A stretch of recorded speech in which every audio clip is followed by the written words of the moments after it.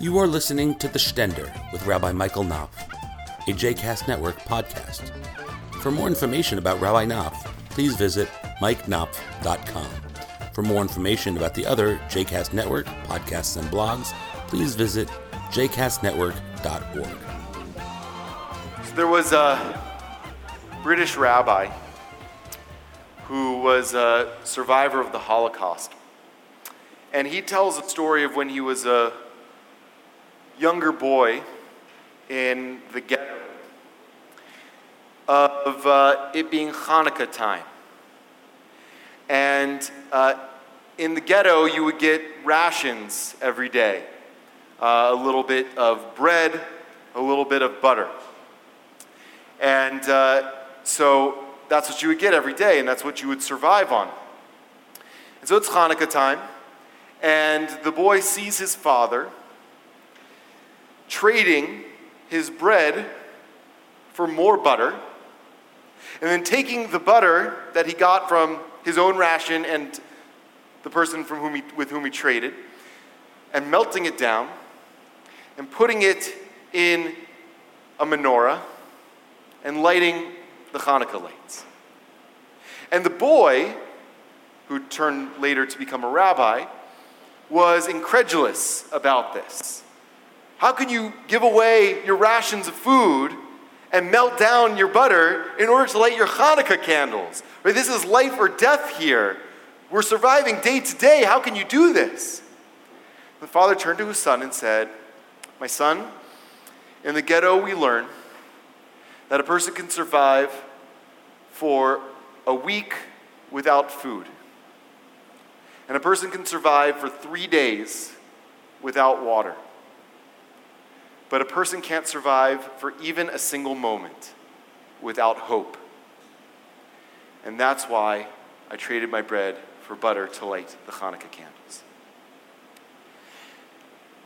The boy who became a man reports that it was that statement, that teaching that his father gave him, that expression of hope in the midst of despair, that inspired him and moved him, gave him the courage and strength that he needed to live through the incredibly painful and horrible ordeal of the Holocaust, and gave him the drive that he needed in his life to become a rabbi, to give hope and inspiration to everybody he encountered.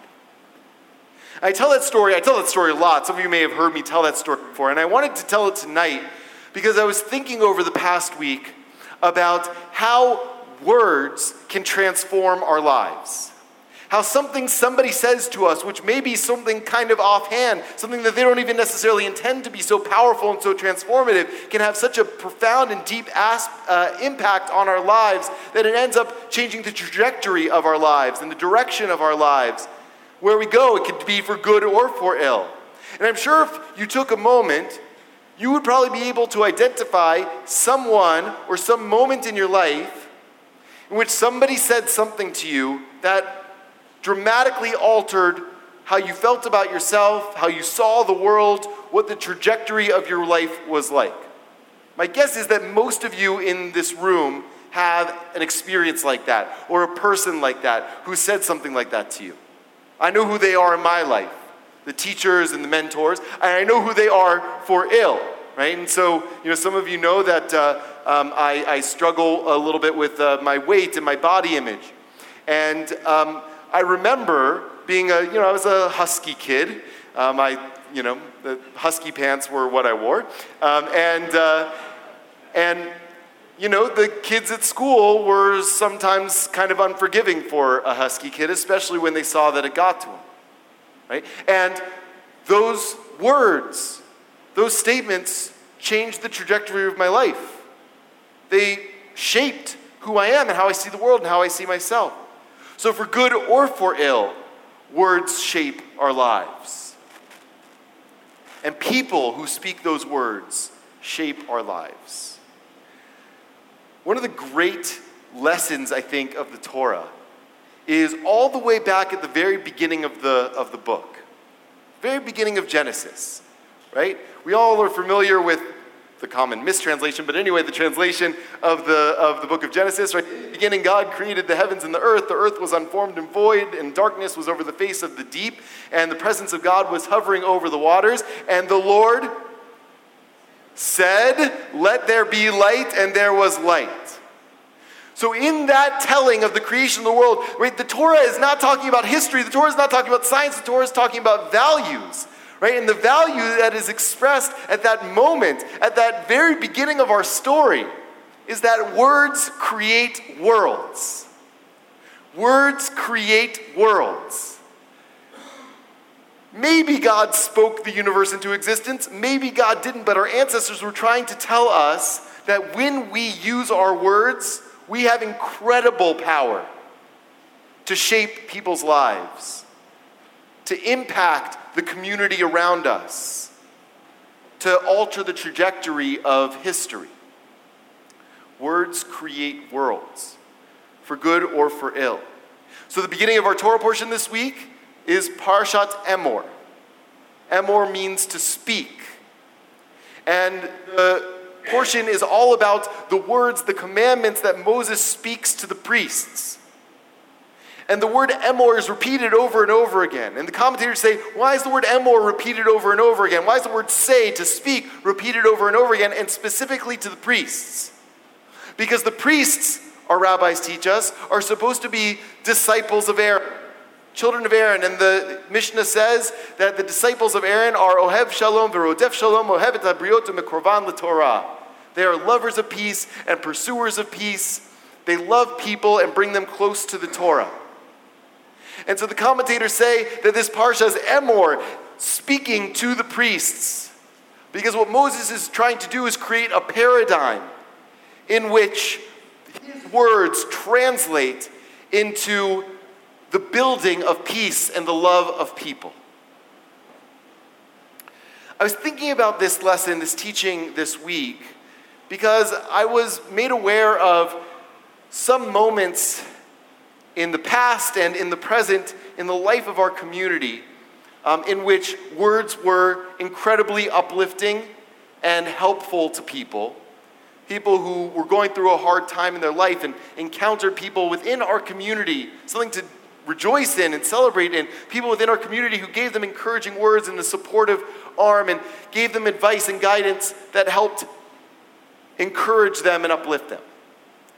And then instances in which people use their words for harm, even if they didn't intend it. People who spoke words of insult in social media and with a lack of compassion over the telephone. And I saw and heard about the worlds that were shattered for people through the words that were uttered. And it strikes me that in this era that we live in, of unbridled access to communication, in all sorts of different media, in all sorts of different formats, there's also unbridled temptation to just say the first thing that comes to your mind, even if it's harmful, and even if you don't intend for it to be harmful. But it gives an opportunity, it's an opening, what the rabbis would say, to the Yetzer Hara, to the inclination for self-centeredness, for selfishness, for evil, depending on how you look at it. An opening, an invitation to, because we have the technology, to utilize it without really reflecting on how we're going to use it. So one of my teachers, Rabbi Sharon Brous of Ikar in Los Angeles, California, had a great campaign in her synagogue. I think it was last year. It was a viral video that she created titled "Pause Before You Post." Pause before you post.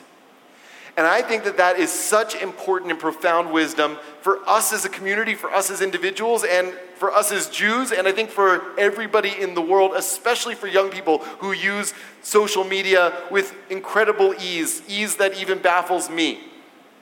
PBP. I like to make acronyms out of everything. PBP, pause before Pause, PBP. Pause before, thank you for the acronym, Chazan. So, pause before you acronym. Pause before you post. There's a Jewish technology for that. The rabbis call that Shmirat HaLashon, guarding our mouths, guarding our speech, guarding our tongues. And they said the highest moral bar and maybe the most difficult commandment that we can attain is Shmirat HaLashon, guarding our mouths. And all the more so in an era in which it's not just our mouths that are doing the talking, but our fingers and our keyboards and our smartphones and our computers. There's so much access to communication and therefore so many opportunities to build worlds and to shatter worlds through what we say. And I want to invite you not only to consider pausing before you post and to hold in your mind the consciousness of what it means to guard your language, but also to know, hearkening back to our original story and hearkening back to our own lives in which people have given us for good and for ill, experiences, moments of speech that changed our lives, that we can be that for other people as well. We can be it, of course, for harm, but I think most of us don't really reflect and aren't conscious about the fact that we can do it also for good. That what we say to somebody else can radically transform their life. So what would you say to somebody new, somebody that you know, somebody that you don't know, if you knew that anything that you say might shape their destiny? And that is the essence of Shmirat HaLashon, of guarding your speech, of considering what might be the impact of what I say and how can I proactively use what I say to help people's lives.